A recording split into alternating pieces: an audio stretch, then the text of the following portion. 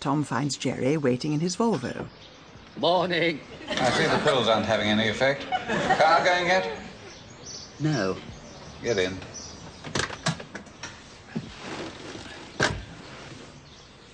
You look like an advert for Gracious Living. I am. Tom Good riposted with his first bon mot of the day. Shut your gob.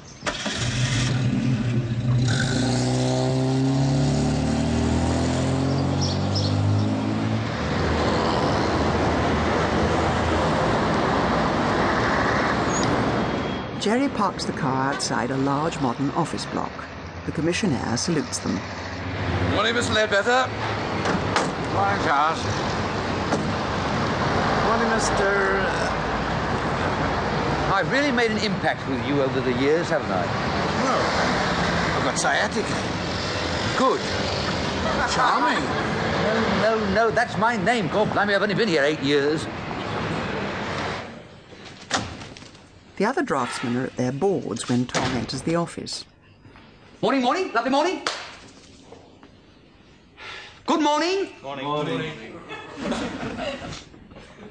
Tom goes to his drawing board and sits down with a sigh.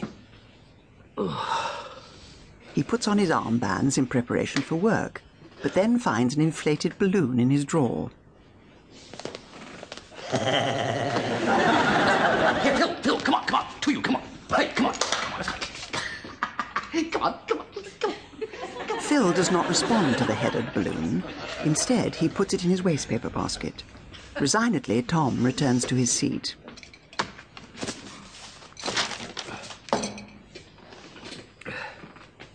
Presently, another young colleague comes over to look at Tom's board. Are you fuming at this, Brian? I am, Mr. Good. It really is something, isn't it? Yes, it is.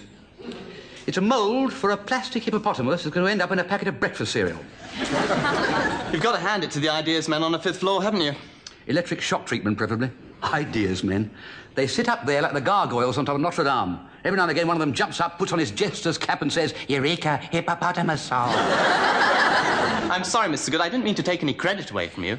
Everybody knows it's you who bring their ideas to life. That is guilt by association. Oh, come. You wouldn't want us to go back to the Dark Ages.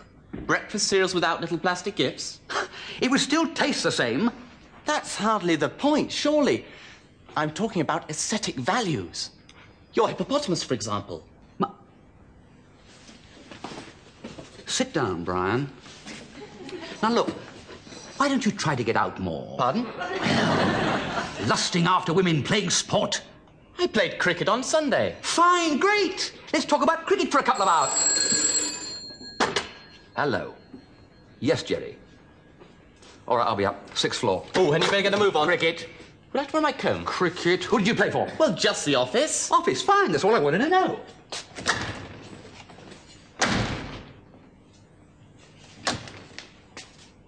Which office?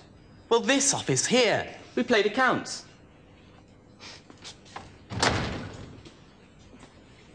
I'm in this office. Nobody asked me. We didn't need to. We got my dad to umpire. I'm not talking about umpiring. I would have liked to play. Play? You? Well, why not me? Well, we didn't think you'd still feel up to it At my age, do you mean? Yes. I might tell you that Jack Hobbs scored more than half of his first-class centuries when he was past 40. Who's Jack Hobbs? You bloody little swine. Listen, you lot! I am a run machine! A run machine! And I bowl! Jerry, who has an office to himself, is working at his desk when Tom comes in. Come in. Oh, Tom. Good of you to pop up. I just wondered if you could let me have a mock-up of your hippo for Friday? I can manage it by Thursday, actually. Thursday? Oh, better and better. Listen, you've seen me play cricket, haven't you? Well, up at Flitwick, don't you remember? It was 10 years ago. Yeah, but I played, though, and if I'm not very much mistaken, I made a few that day. One. Yes. I got amongst the wickets there, didn't I? No, you didn't bowl. You strained your back getting your run. I played, though, didn't I? Yes. Would you mind explaining to those children in my office that I still play cricket? Do you? Well, no, but I could if I was asked. Still got the middle-aged blues, have you? Yeah, that's another thing. Why are they all so young? Why should I be lumbered with running a creche? Do you really want to know? Yes. All right. Jerry crosses to the coffee pot. Oh, well, I want gas if I'm going to have fillings. We joined this company, what, 8 years ago, wasn't it? And you know something? I was frightened of you then. No, don't mess about. I'll tell you why. You were a better draftsman than I was, and you had better qualifications than mine. I was going to have to rely on pure cunning just to keep up with you. Still, I needn't have bothered, need I? Because look at us. I'm up here, and you're down there. Not getting picked for cricket teams. Why? Because you use about 1/10 of your ability. I have to use all mine, and what I lack I make up for with sheer bloody crawling. Oh, look, I cannot see the world as a giant plastic toy. How can you seriously make it your life's work? It isn't, it just brings in the goodies. I see. All right. So if I unleash all this dynamite I'm carrying around in me, I'd be up in the 7th heaven on the old 6th floor too, would I? Yes, and let's face it, you might just as well, because you're not going to walk into another job at your age, are you? I'll hit you with my crutch in a minute. No, seriously, are you? Listen, mate, Birchinall at Glover's made me a very attractive offer only just recently. Not all that recently. He's been dead for 4 years. Has he? You see, your business mind is just like plastic before it goes into one of our moulds. Formless. You just drift along. Isn't it all funny? Isn't it all ridiculous? Yes, you do. Grown men getting ulcers over toy hippos. Well, it is funny, isn't it? Yes, of course it's funny, but not out loud. Oh. Miss Barton, it is funny, but not out loud. Oh, suit yourself.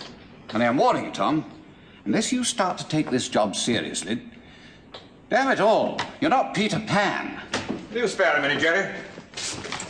Yes, of course, sir. I want to have a chat to you about our wildlife preservation line. Oh, well, I'll... No, don't go, Tom. I think perhaps Tom ought to sit in on this one, sir. Why? Where's he from? 4th floor. Oh, yes. I'm afraid I don't get out of the 4th floor as often as I'd like. In fact, Tom is our top draftsman, sir. He's working on the toy hippo at the moment. Oh, really? No. How's it, Going? coming? Well, as you know, the problem with these advanced designs is surface area to weight ratio. Yes, quite. In the case of the hippopotamus, I've stylized the head somewhat to obviate overhang.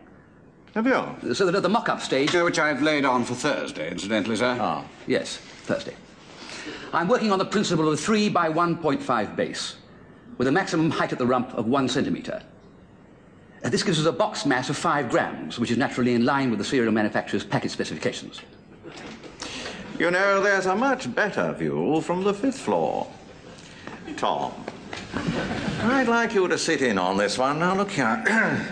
A bubble has just come off the top of the think tank, and I don't mind telling you that this is an absolute blockbuster of an idea. It's going to put our wildlife preservation series in the vanguard of world, and I do mean world, mouldings. Now, can you get what it is? Huh? No, you can't, can you? Our next mould is going to be a giraffe. And Tom, I'm thinking of putting this giraffe on your plate.